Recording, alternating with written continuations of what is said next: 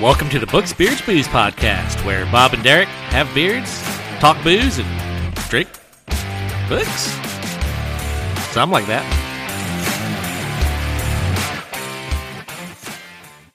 All right. As always, I am Bob of Tales by Bob. I'm the Ask the Podcast, Derek. It's me, creative consultant Tanya. I need a new name. Nope. No? You got to earn a new name. Yep. No. You don't get to give yourself a nickname. They just happen. And it's not up to you. It's up to us. I want to be like Pinocchio and be like, but I'm a real boy. Like, I need a name. Well, you have Tanya. You just need a title. Titles are like nicknames, which we give you. Master of the universe. On that note, I want to dive straight in. I just happened to go look at our reviews on iTunes. Yes. To see if anyone had actually been listening in the time that we weren't recording. And we got one. We had one come in. Oh, shit. Yeah, it was 1 star. Oh, yay! All right, I'm going to read it to you guys. I love a good star. Yeah. So talking about You're a Real Boy. Yeah. I know you were on this episode. Oh, great. But what did I do? They totally act like you're not. So, okay, listen to this. I wish I had that half hour back. Same. I listened to 2 guys offer what amounted to lazy coverage of what sounded like the reading of a Wikipedia article on the genre of cyberpunk. I don't know the age of these hosts, but if I had to guess, I would say that they're young enough to think people want to listen to them chatter from a place of ignorance and young enough to assume that no one will care about their ineptitude. If they are older, then more is the shame. Also, whenever a white person, like the 2 hosts, makes a smarmy, critical, dismissive remark about white guys writing white guys, I immediately assume that they are pandering and clumsily engaging in the sort of verbal self-flagellation to demonstrate their virtue. Nothing could be more absurd or a greater justification for never listening to such people's opinions ever again. I'm sure these guys would be the same people to criticize those same white writers for being tone deaf or insincere if they had to write characters with more diverse perspectives. And it's this kind of contradiction which always seems to be at the heart of performative white self-loathing. It's annoying, pointless, and incredibly stupid. And it's embarrassing to listen to such people doing this. That's a lot of words to be like, I'm a racist. So half of one episode totally killed my interest in the entire podcast. Remarkable. Interestingly, the Cyberpunk episode is to date still our most popular. I love it.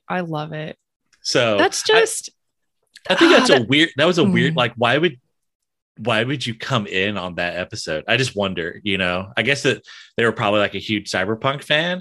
I don't how do you I just have so many questions. Like, how do you find us? First of all, good luck with that. I mean, on it. Yeah. Yeah. Second of all, the Cyberpunk episode was like part way through season 3. That's where you came in at. Huh. But yeah, so I mean, yeah. No, that's great. You're not only are you not a real boy, you're apparently not a real co-host because you were not there. I mean, okay, but that makes me feel good that like I was not memorable in a good way. I mean, I'll take it. I mean, I would rather be memorable in a good way, but obviously I didn't stick out as being a self-flagellating white guy, which I'm in fact not a white guy. So, I mean, great. I'll be mediocre and be, forgettable when there's bad reviews. But if there's ever a good review, I hope that it's like, oh God, Tanya's so great. I'm so glad she's like the best part of the podcast. I'm so glad she's back. I'm gonna write that. You're gonna get a review, and it's gonna be like the same thing when I worked in retail and I would do my own customer surveys and be like, "Oh my God, Tanya's like the best." Yeah. And my manager would be surprised, and I would not be. I'm gonna have to go back and listen to that episode just to hear what he was talking about because, I mean, fuck, I don't know. That was like 2 going on 3 years ago now, I think. I don't remember what the fuck I said. No, it was pre-Rona. That was a whole lifetime ago. Like It was before 2020. It was a different lifetime. Exactly. So I just wanted to bring that up. Derek, me and you, we got to step our game up, clearly. No. All right. So first off, let's tackle some news. And I got a juicy one for you. Well, it's not juicy. It's Gross. interesting. Okay, I don't like that word. It's Juicy? nasty. Yeah, gross. Gross. Bob, make sure to Keep add going. that to the The title list of things. Yeah. Yeah. Mhm. Our Gross. this is our juicy news segment. Ew. So DAW got bought. I don't that may not you may not instantly be like, oh fuck yeah, I totally keep up with independent publishers.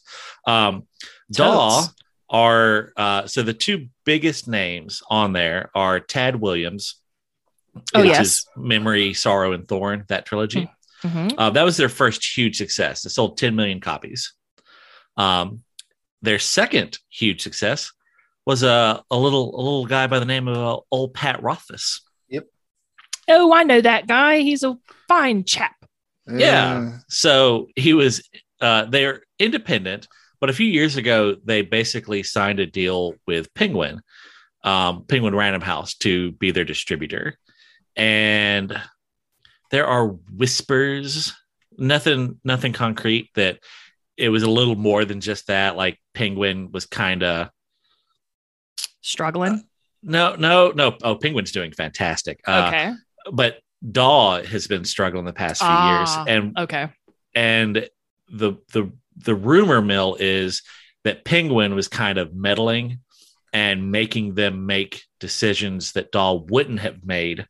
So, like, for example, scandalous. I know. So Tad Williams, the Memory, Sorrow, and Thorn have these iconic covers. And so when he starts doing this new series in that world, they basically decided to not go with the same cover artist because it was expensive, because they were paintings. You know, you had to hire someone to paint this cover. And so they didn't do that. And the rumor is that Penguin was the ones that kind of put the kibosh on that. So anyway, so they've been struggling the past few years, and a company called Astra Publishing bought them. Who I looked online, like I read a couple articles and they're like Astra Publishing and didn't really go into details. And I kind of looked online, and it's a Chinese company that they have a ton of readers and whatnot, but they've been buying up other companies, of which DAW is just the latest, but all in kind of like the book sphere. So DAW is their first like sci-fi fantasy imprint that they've bought. But so it'll be interesting to see. Supposedly DAW is keeping the entirety of their staff. Like they basically just like, we're just buying it. Y'all leave everything the same. Y'all do what you do. The profits just go to us now, I guess. I don't know. So maybe good, maybe bad. But really the point of it all is it's Pat Rothfuss's fault. I mean, you do realize that the entire time you've been sitting here saying that, that's what I've been pointedly not saying. Yeah. Because, yes. I mean, if he had put out book 3 in the ensuing years, I bet there's a decent chance there's no way they would have sold it. They did not sell. They would not sell. Yeah. That said, Memory, Sorrow, and Thorn sold 10 million copies. And that's 3 weighty tomes. The 2 Rothfuss books sold 20 million copies. So, they haven't been hurting, but I just feel like Rothfuss puts out book 3 and this doesn't happen. 100%. Part of that is like he has had comments in the past when I used to pay attention to what he said, where he was talking about the pressure he feels because the people that work at DAW, many of their jobs are contingent on him producing good work. Right. And then he hasn't. And then now they're sold. So, I mean, it's a pretty clear, like, sure, it could be other stuff, but even if it's not his fault or does not come back to him in any way, shape, or form, I can tell you people will think it because I did. And one of those people will undoubtedly be him. Yeah. Well, and, it's just one especially of those. Especially if things go sideways. Things like this are never a matter of just one thing. Right. But you have to think that is a pretty sizable straw on the camel's back. Yeah.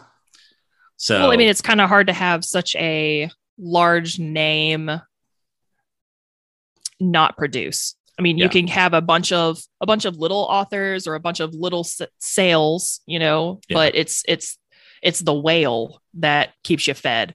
And, no, that's how the publishing industry works. It's really gambling. They publish a bunch of people and put no money behind them, and the ones that pop off, they sink a little money into, see if that builds, and then they build to the level of a Rothfuss or a Sanderson or a J.K. Rowling. And those people generate the money that allows them to gamble on the other folks. Yeah. So also, Daw is who produces Mercedes Lackey, who I really like. Yeah, no, I didn't write down a list of all the people they do, but it's a veritable who's who of people in the fantasy realm. Very, very they've been around since 1971, and it's kind of been in the family. Like the dad and his partner opened it, and then when the dad passed away, the daughter took over, kind of deal. So it's kind of stayed in the family, So definitely a storied tradition. They're known for their like iconic yellow bindings, kind of deal. But yeah. I'm actually listening to The Black Griffin, which is co-written by Mercedes Lackey and Larry Dixon, and that's a Daw book. I'm actually listening to that right now when I go on my walks. Yeah, perfect. So all that ties neatly into our topic. So in April of 2019, we did an episode where we compared George R.R. Martin, Scott Lynch, and Patrick Rothfuss and asked the question, who is the worst offender in not getting their next book out?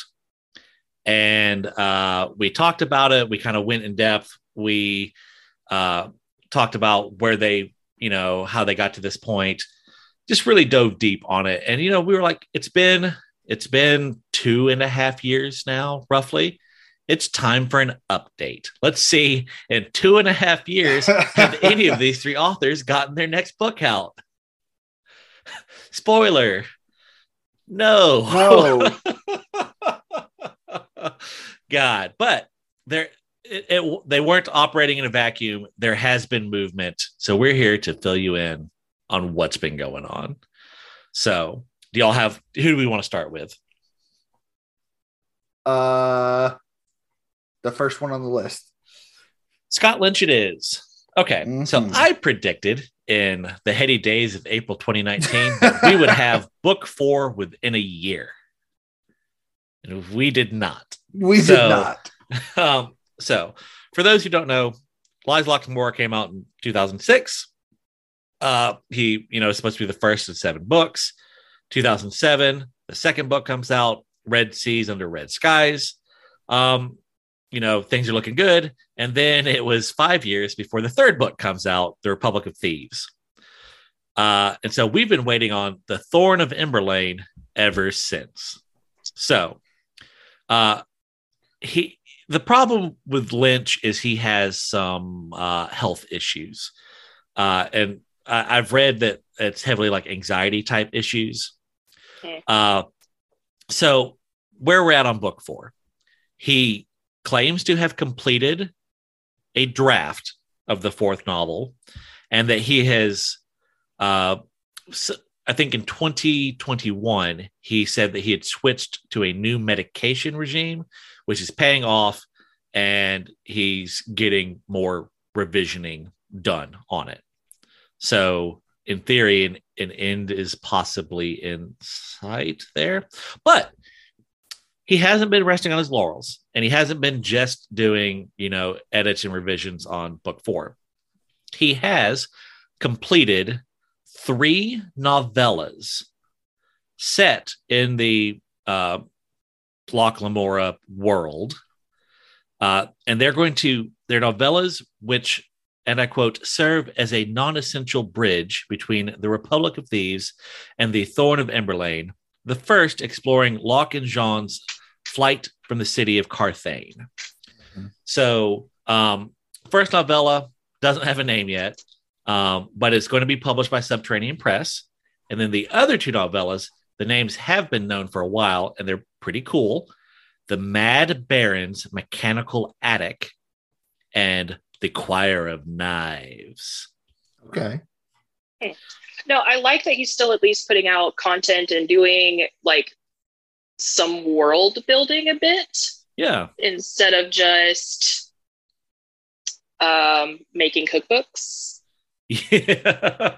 Well, so I do want to know what that third book is about, because, it's called The Choir of Knives, and inquiring minds want to know. Must know. Yeah. Yeah. So funny. Yeah. All right.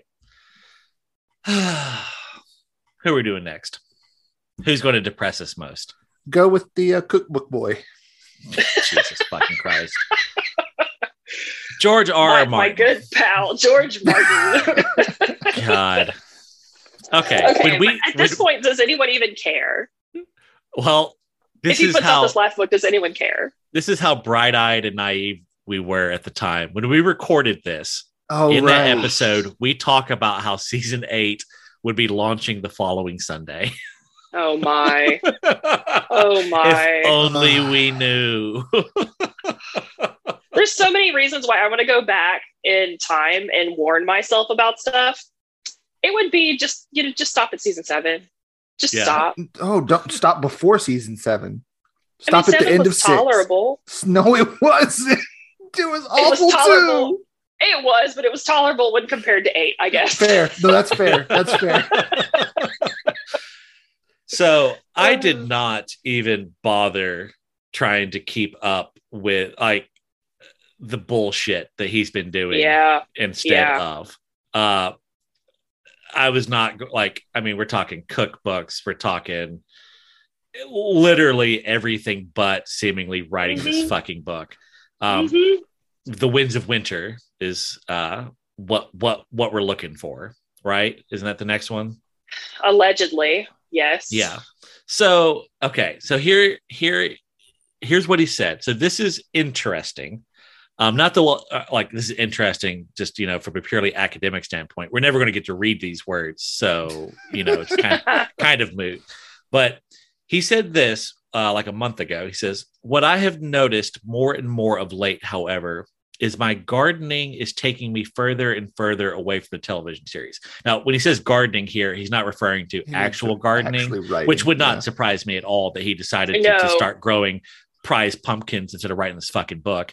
Literally anything except writing this book. Yeah, no, he's referring to his style. He calls his style of writing gardening. So he says, yes, some of the things you saw on HBO and Game of Thrones, you will also see in The Winds of Winter, though maybe not in quite the same way. But much of the rest will be quite different. Good. Great. So, so seemingly he's getting in here, writing this, and being like, nah, we're doing this different. So I guess in theory, if we ever saw these books, and read them, they might be a lot different, it sounds like. Because how would they not be? Well, if you think The Winds of Winter is turning out quite different, that's going to get exponential by the final book. All the changes that happen in Winds of Winter are going to compound in Dreams of Spring. No, so what I'm thinking is that, so what we had heard is that, George R.R. Martin told the producers, at HBO, the rough ending of how the story ends. And they filled in the gaps. So theoretically, it's, Bran on the throne in the end of Winds of Winter. But that was received so fucking poorly. Yeah. Then granted, a lot of that was just ham-fisting by the TV show. But even as a noveled, how does that even make sense? And so it could be where this is taking much longer to come out because he's like, oh shit, that didn't go over well. Let me rewrite the whole fucking book. Yeah. I'm not sure that he would have actually told them the way it ends, just purely from the standpoint of there's no way that the books ended with Bran on the throne. Yeah. Oh my God. Wonder if they were like, well, who takes the throne at the end? He's like, man, I don't know. Fucking Bran. I don't know. All I know. He was looking at his pantry and saw his cereal collection. Like, you know what? Fucking Bran, man. Yeah.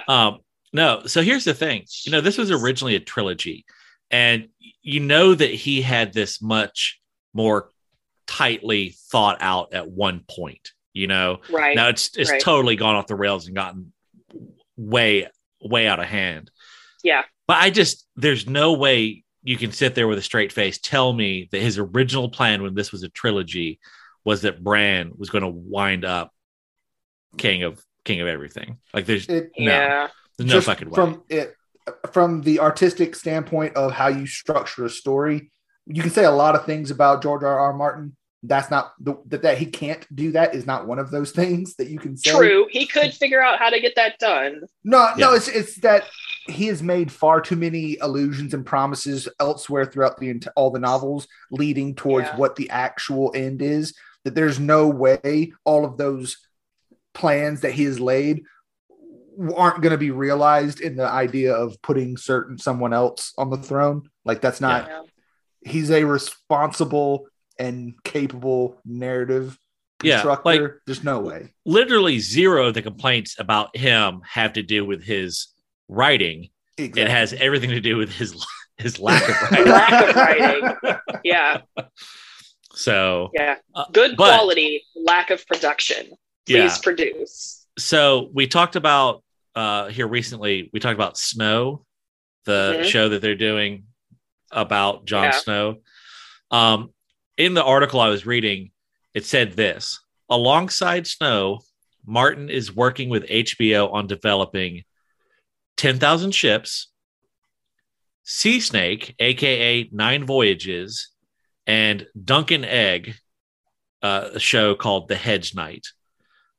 He admits that he doesn't think they'll all be greenlit, but he would love them to be, but it's probably not going to happen. But yes, so there are still, in theory, 4 other Game of Thrones shows in the works beyond the one that's actually about to come out. The one that is about to come out is going to do probably so poorly that they're going to be like, okay, never mind. Yeah, it makes me wonder if that's the thing is like who actually cares?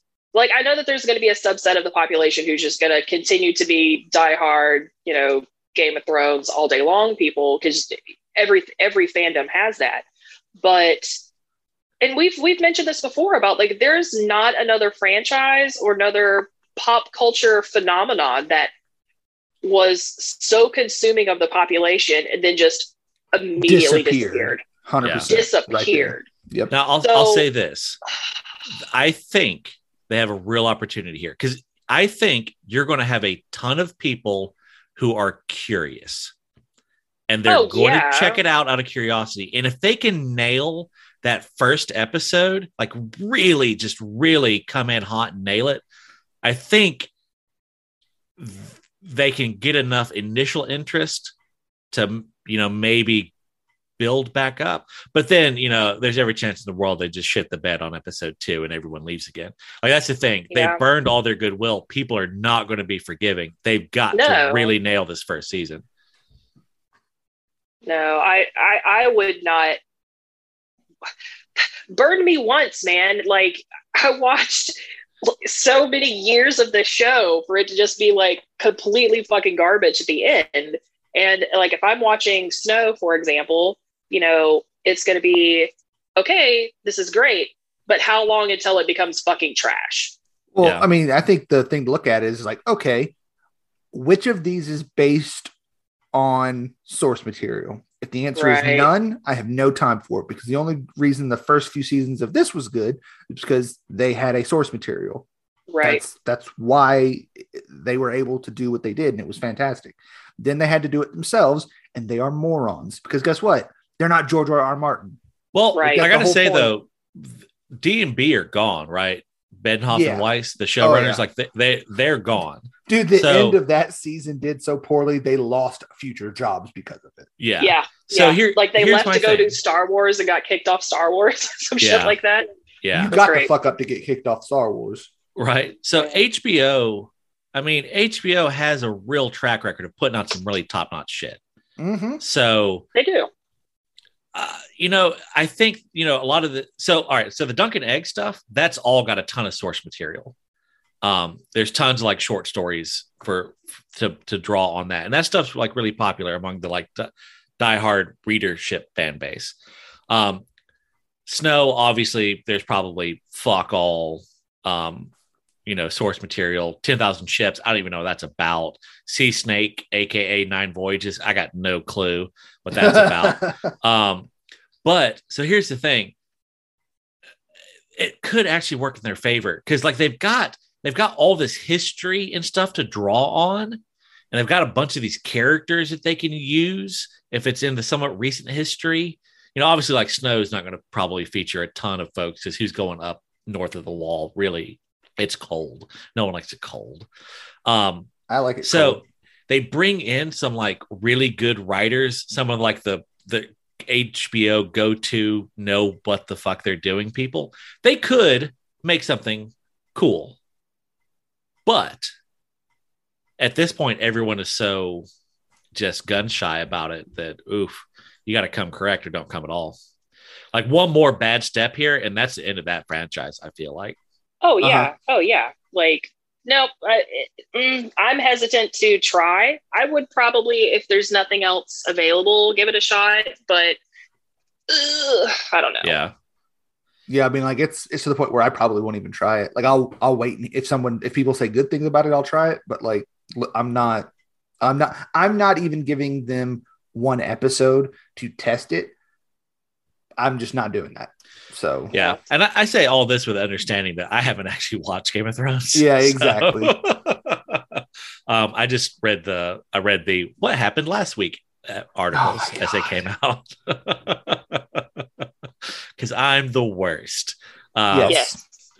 I've seen like all told, I've probably seen like about a half dozen episodes. So I'm getting better. But yeah, so let's move on to Rothfuss, who I would say arguably last time there was possibly like the least movement on, maybe. Mm-hmm. Well, no, because at that point he had come out with the Arya book. So he had at least done that. Okay. Patrick Rothfuss actually on live stream read the prologue to The Doors of Stone. Yeah. Mm-hmm. He did. There's at least a little bit. He was doing his usual like big world builders charity. Yeah. It was like, hey, if I get enough votes or something on this live stream, I will read this prologue on the stream. And he did. And he said if it gets enough, he'd put a full chapter of the third book out somewhere. Hell yeah.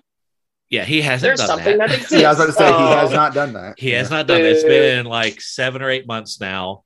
Here's what he said about that. It said, however, in addition to the prologue, the author also promised fans that he'd put a full chapter of the elusive third book out into the world. There's a lot of things in process, and things are moving more slowly than I would like, Rothfuss said. And a lot of the reason for that is I am moving more slowly than I would like. There's just kind of a lot in general that I'm doing in a bunch of ways, and there's some other stuff just in my life. So relatable. Yes. I mean, yes, but I'm also not, like an author with tons of fans and followers. But exactly. Yeah, I mean, I get it. I empathize. Yeah. But also give me that book. I empathized 6 years ago. I no longer have it. Fair. It is I don't know all the details of what's going on, and I'm not as invested in these books as Derek is, but why would you promise to put a chapter out why would you even throw that out as an option if you didn't think that at least realistically you could spit shine a chapter in a month, like that's the thing. You put the chapter out, everyone knows it's going to go through edits later, no one's going to expect this to be the official final version of this chapter forever and ever. Amen. I mean, someone's going to expect that. Even if okay, well, if I did expect that, the thing is like, okay, you came out with the last book 11 years ago. You're not in a place where like you have a chapter that's done. Singular chapter. One, not one. Yeah. It doesn't have to be the first chapter, just literally any chapter. Because anything. The thing is, when it comes to the prologue, I have a particular affinity and love for those prologues, but they're formulaic. If he did the same thing he did in the first two. And while they're fucking fantastic, and I didn't even listen to him read this other one because I'm like, I saw the transcript. It follows the formula. Yeah, and I stay away from. At this point, I avoid anything to do with him. Like I want to know nothing. I don't care. When the book comes out, I'll read the book. Until then, I don't give a fuck anymore. But poor Derek. Well, no, it's just like you're. I don't have time for this. Yeah, you have not respected my time. I'm not going to respect yours. When your book comes out, I'll fucking read it and tell you if it's good or not. That's as far as this goes now. Don't play with my heart. Well, no, I mean it's just like I'm not getting into it, but when it comes to the prologue, like the prologue's short, formulaic, and while it is very interesting and cool, like okay, he could have had that done literally the day after the fucking second book printed. Hell, it probably was done. The prologue was probably done 10 years ago. Yeah, 100%. So yeah, it's super frustrating. I was like, okay, fuck yeah. He's read the prologue. Clearly he's getting more comfortable with this book. I feel like that's my thing. It gave me a lot of hope that the book was somewhat imminent, but then we go 7 months without a chapter. We're not getting this book anytime fucking soon. Like the only thing I was hoping is like he said that and then they were like, bro, this book is coming out within the next few months. We're not releasing a chapter right now. Yeah. That's the only thing I can think of. The other thing is though, I feel like if the book was close enough to coming out that they would say that, they would just announce it, you know, like, hey guys, you're not going to get this chapter because I've sent my final draft off to the editor and everything to do with Patrick Rothfuss and his ability to spin and keep PR on a positive note when it comes to him not coming out with his books. It does, like he can't do it. He cannot do it. So I wouldn't even think, even if it was coming out, he would have thought to do that because he would have done the exact wrong thing. Yeah. Well, like, oh God, like, I love his charity work. Like, and it's hard to like poo-poo charity work. Like he does raise a fuck off lot of money. But the only reason he's able to raise that money is because he's Patrick Rothfuss. And the only reason he's Patrick Rothfuss is because these books he's written. And like, obviously, I don't know how to say this without being an ass, but it's like, bro, like, fuck, man, like just put this book out. Like spend a little less time on this charity and finish this fucking book. And then just coast for like at that point, he like, I don't know how much money he's made, but sold 20 million copies. If he gets $1 a copy, which I think would not be unreasonable to think, he has gotten $20 million. Like that's more or less fuck you money. Like he never has to work for the rest of his life. All he has to do is just sit around and write books. Like get that third book out there and then just fundraise for the rest of your fucking life, dude. Never write another book and just do world builders for the rest of your life. But it's not what it's just like. And the thing is I know too many people like him. I've been around too many people that do and say the same things he does. Like it is what it is, man. At a certain point, I can't feel sorry for you anymore. Like you're putting yourself in the situation. You've created the situation for yourself. Like at this point, this is the reality of the situation. You know what people are going to think and say. You don't get to complain about it anymore. Well, and my thing is like at this point, he's burned so much goodwill in the community that it's like, I feel like he's like, oh, if I just work on this novel a little bit more, it'll be able to come out and no one will be able to say anything bad. And that is just impossible. And the longer he waits, the worse it is. The worse it is. Like he can't write his way out of criticism at this point. He's burned so much goodwill in the community. Well, see, the thing is I don't care if he comes out and that book is perfect. I'm gonna be like, it was fucking perfect. I don't care. Like I don't care about the wait. But like until that, I'm gonna ignore you because I have no time. I can't. Yeah. Like this is not. You have burned my goodwill, and until you show that it was worth my weight, then I can't interact. Yeah. Yeah. Like, and I feel bad for generally like all three of these guys because I mean, it's no. It's I feel tough, bad for two of these guys. Two of these guys have stated repeatedly over the years that they have severe like anxiety or depression issues. And okay, I am sympathetic to that as a guy who is constantly anxious and has suffered with depression. I get that. I'm sympathetic. Yes. George R. R. Martin, if being a portly, rich old dude could get you sympathy, then I guess I just need to work on being rich because I got the portly and getting old side. You wear the right hat. I do. You do. George Martin reminds me of my kid. Like, hey, man, it's time for dinner. You need to eat this dinner. Okay. And the kid's going to sit there and come up with a million excuses or be interested in 25,000 things other than the one fucking thing that you need done. It's like, yes, your room does need cleaned, but it's dinner time right now. Yeah, you do need to put your clothes in the laundry, but eat your fucking dinner. Like that's kind of what it reminds me of. He's like doing a million projects to avoid doing the thing that he's supposed to be doing. Yeah. Well, I get it. I get it. Because like a cookbook.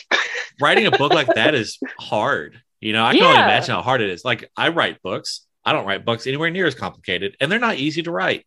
So I get it. Like it's like, oh man, I could go lock myself in a room for a couple weeks and write, or I could go restore an old movie theater because I like old movies and I want to do that. And I do get that appeal, especially when you're old and have fuck you money. But god damn it, man. Yeah. Well, and that's too, I mean, like, I understand, you know, that having a daunting task in front of you and there's pressure because there's a lot of people who want it. And plus the added pressure of like, holy shit, the last season of Game of Thrones was so bad. This book better be so good. So you got all this pressure. So it's like, I could do that thing that stresses me out, or I could do a little comic book. I could maybe do a little cookbook. I could do all these little easy side things. I also wonder to what degree. Now, I don't know about Scott Lynch's financials. You know, I don't know how many books he's sold. I have no concept of like, is he rich or is he still somewhat struggling author? I don't know. But I know Rothfuss and Martin. I know Martin is loaded. I assume Rothfuss is he does okay, you know, as far as he needs to be along those lines. Yeah, but so I wonder if part of it is that hunger is gone. Like, you know, George R. R. Martin early career, you know, he didn't start out this way. You know, he's been doing this for a long time. He had there was times where he had to stick to deadlines or he would not eat. You know. Yeah. Rothfuss, that first book sold really well. But there was still you're Pat Rothfuss lowercase. You're not Pat Rothfuss uppercase yet. Get that second book in and we can talk. And sure, after the second book comes out, his brand builds and builds. And now he can get away with that shit. So the pressure is off, you know? Yeah. And so it's like the pressure now comes from the fans, not from the publisher. And, I don't know. All the fans bitching have already paid their money, you know? Yep. And and as much as the fans bitch and moan, they'll buy the book if it ever comes out. Doesn't matter how long it takes to come out. We're going to buy it. Well, and you know, this is something we're going to talk about a little more in depth in a late episode that's going to come out in a week or two. But all this talk, all this fuss is on the internet. And the older I get and the more I pay attention to stuff like this, the vast majority of folks out there have no real cognizance of what's going on. You know, they're not really paying attention to this to the degree we are. Like I would say with Rothfuss, it's a little different because of how big it was, but there's probably 70% of the people who read, the first two Rothfuss books, they've been so busy reading other stuff, and they probably haven't even really devoted much thought to the fact of, book 3. Oh, yeah, I guess I haven't read that. Oh, is it not out? Okay, let me go read a bunch of other stuff. They don't sit there and fret about it like we do. Yeah. So just the internet, people get loud with it. So, or on this podcast, people get loud with it. You get loud with it. We're just along for the ride, my guy. All right. So we asked some questions at the end of the last one. Yes. So question 1, who is the worst offender? I said last time that it was Lynch, because he had provided no content related to what the fans wanted in the ensuing years. Mm-hmm. I'm now going to say that, I don't know. I guess, ironically, I'm going to say Rothfuss, because he gave something and then didn't give what he promised, and that just really sits poorly with me. So I'm going to say Rothfuss is the worst offender currently, but only by the faintest of whiskers, because, man, George R. Martin, get your fucking shit together. Yeah, I agree. I think it's Rothfuss. For as much as I'm frustrated with Martin for not putting out Winds of Winter, there is content coming from Westeros. So, I mean, we still have, some world building content and lots of little side quests and stories and things like that. Yeah. So at least there's something coming.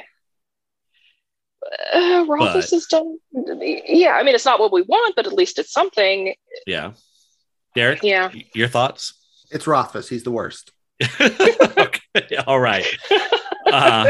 So the next follow-up question is, who is the most likely to not finish? At that time, I said Rothfuss. I'm going to now say, I think y'all said Martin. I'm going to say Martin just because he's even older now. Like, Rothfuss is, Derek, what, 40s? I actually haven't pulled up. Let me look. I would say he's probably like mid to late 40s. Born in 73. Oh, man, I can't do that. 49. Oh, so he's like 12 years older than me. He's 49. 49. There we go. Yeah. So I feel like in 30 years, it's reasonable to expect that we would get this book finished. Yeah. Now, supposedly this is supposed to be a prequel series, but I'm not even, I counted that last time. I'm not even counting that this time. Look, if we get this, I think he will end up going and writing something completely different. I think he will never return to this world, honestly. Or if he does, it'll be short fiction or novellas and stuff like that. I don't see him ever writing another novel in this world. I think he 100% could, but I do think that what he has said in interviews about backing himself into the corner, promising the greatest story ever told by the greatest storyteller ever told, really has not helped this whole situation. It has not. So yeah, I think I struggle to see Martin living long enough to finish these two books, writing at the pace that he is writing. Unless he's pulling a whole fucking like another surprise thing, like, oh hey, this whole time I said I was really writing both of them, and shit's done. Unless he pulls that off in like the next 5 years, I struggle to see him finishing. Yeah, guys, unfortunately.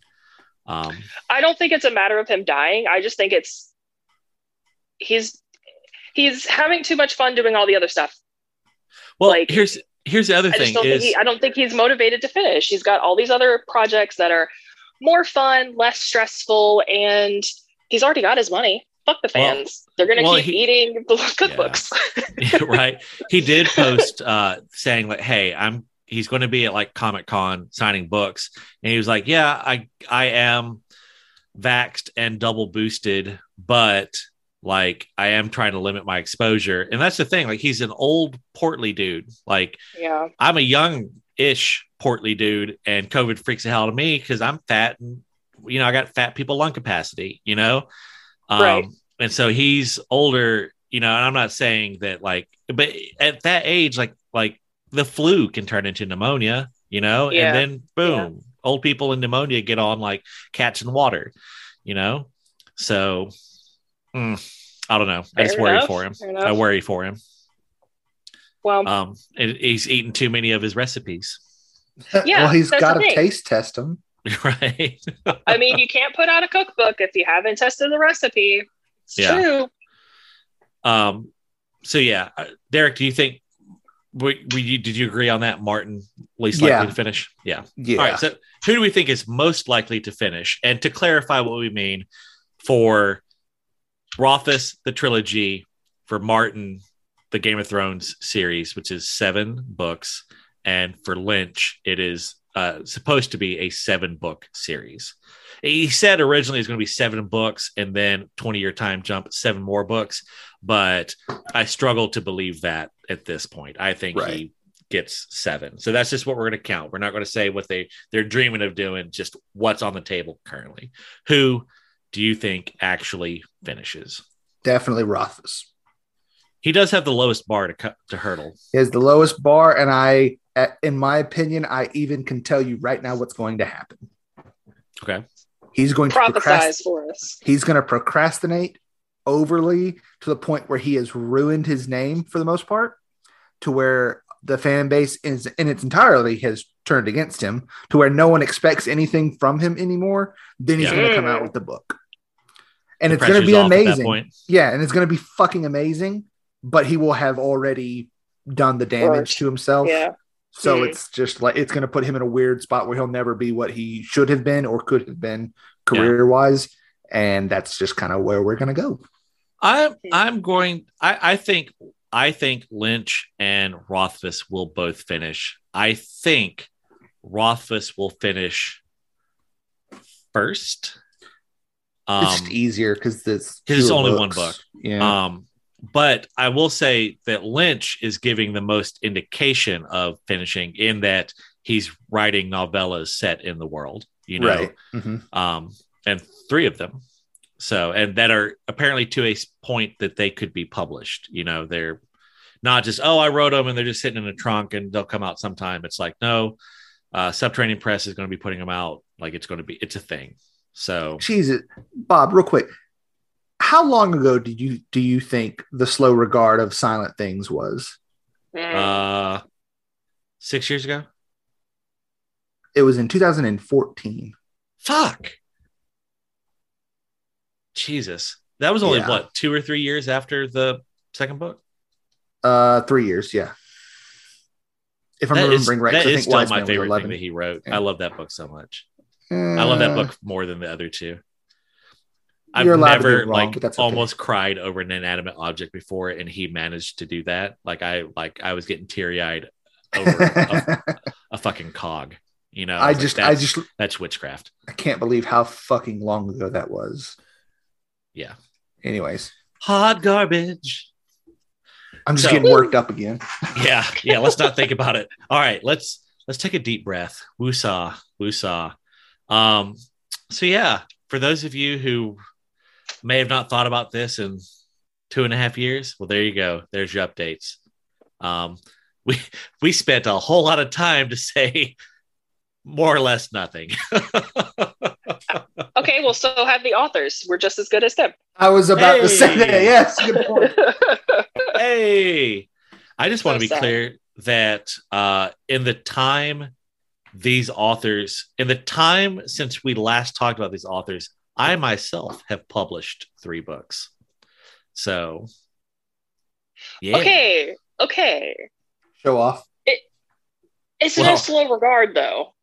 No, it's not. It's not. Okay. To be fair, you could put all 3 of my books inside any of these authors' books. Mine are like 55 to 60,000 word books. Theirs are like 700 page monstrosities. So, yeah. Yeah. I mean, putting out content matters. And I mean, we see that with, the little nuggets that we've been getting from Lynch. And as much as it annoys me, what we get from Martin, at least, at least we can see the little brain hamsters still churning. Yeah. Cooking out some kind of content. So, I mean, it matters. you're not amazed and impressed with Rothfuss's character design and story design in Torment: Tides of Numenera, or in him helping create comics and stuff. Did he help with Torment: Tides of Numenera? He wrote one of the characters. And the story design around that character. It is rare for me to ever play a game twice at this point in my life because I'm busy and old, and damn it, I play the game once and play it through, get as much content out of it as I can, and then never think about it again. That game I actually played twice back to back because it has so many like major choices, like the party, what party members you actually go with, like change everything. So I basically like played through it with 2 of the party members and then played it again with 2 different party members and had a very different experience. That game's pretty good. I've got it and I've been meaning to play it, but it's pretty good. I'm not going to say it's amazing, but it's pretty good. I just really like the setting, and that's why I was so in love with it.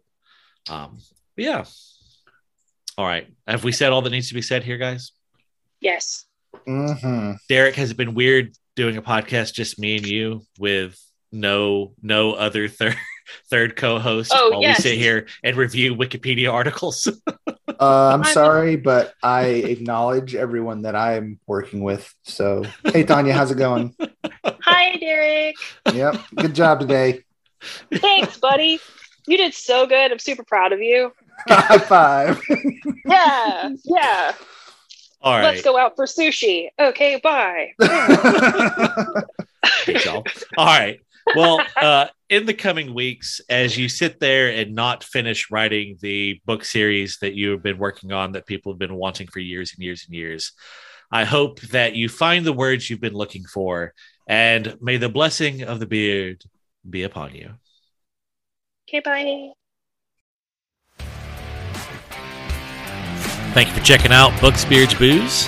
As always, you can give us a like and subscribe on your podcatcher of choice. And if you got some time, why not go by our website, talesbybob.com.